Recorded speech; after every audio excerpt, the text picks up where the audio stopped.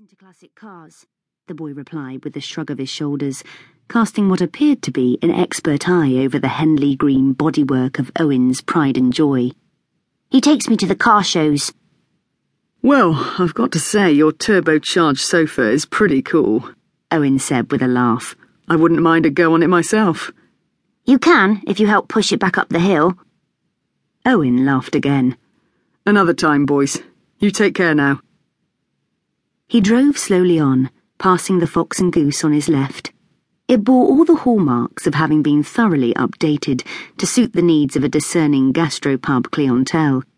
He doubted there would be a dartboard inside anymore, nor a bunch of old boys playing dominoes in a quiet, dusty corner.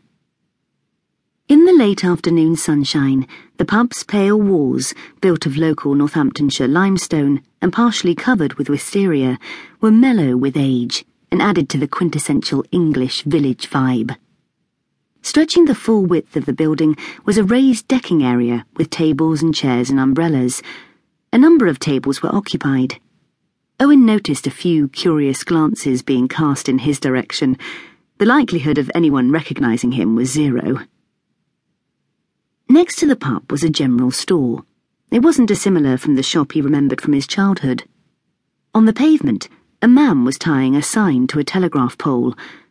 On closer inspection, Owen saw that it was a poster advertising Little Pelham's forthcoming May fête. His speed still low, he drove on. To his left was Cloverdale Lane, where he had once lived. He'd been 9 years old when his father had been taken on as a farm labourer at Cloverdale Farm.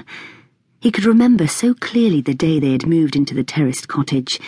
The sun had been shining, just like today, and the next-door neighbour had called round with a fruitcake she had baked. "Welcome to the village," she had said. "Anything you need, just knock on my door."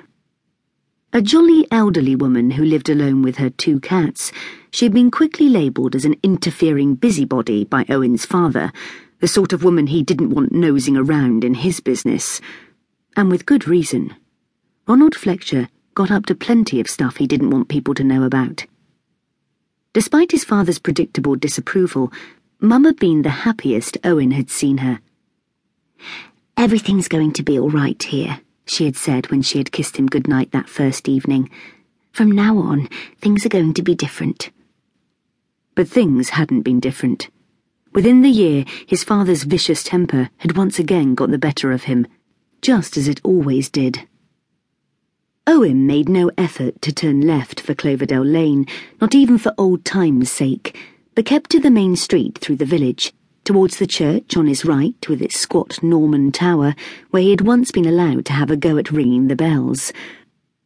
Running adjacent to the churchyard was a footpath, and on this side of it was the vicarage, where for a short time, before his father put a stop to it, Owen's mother had worked as a cleaner for the vicar and his family.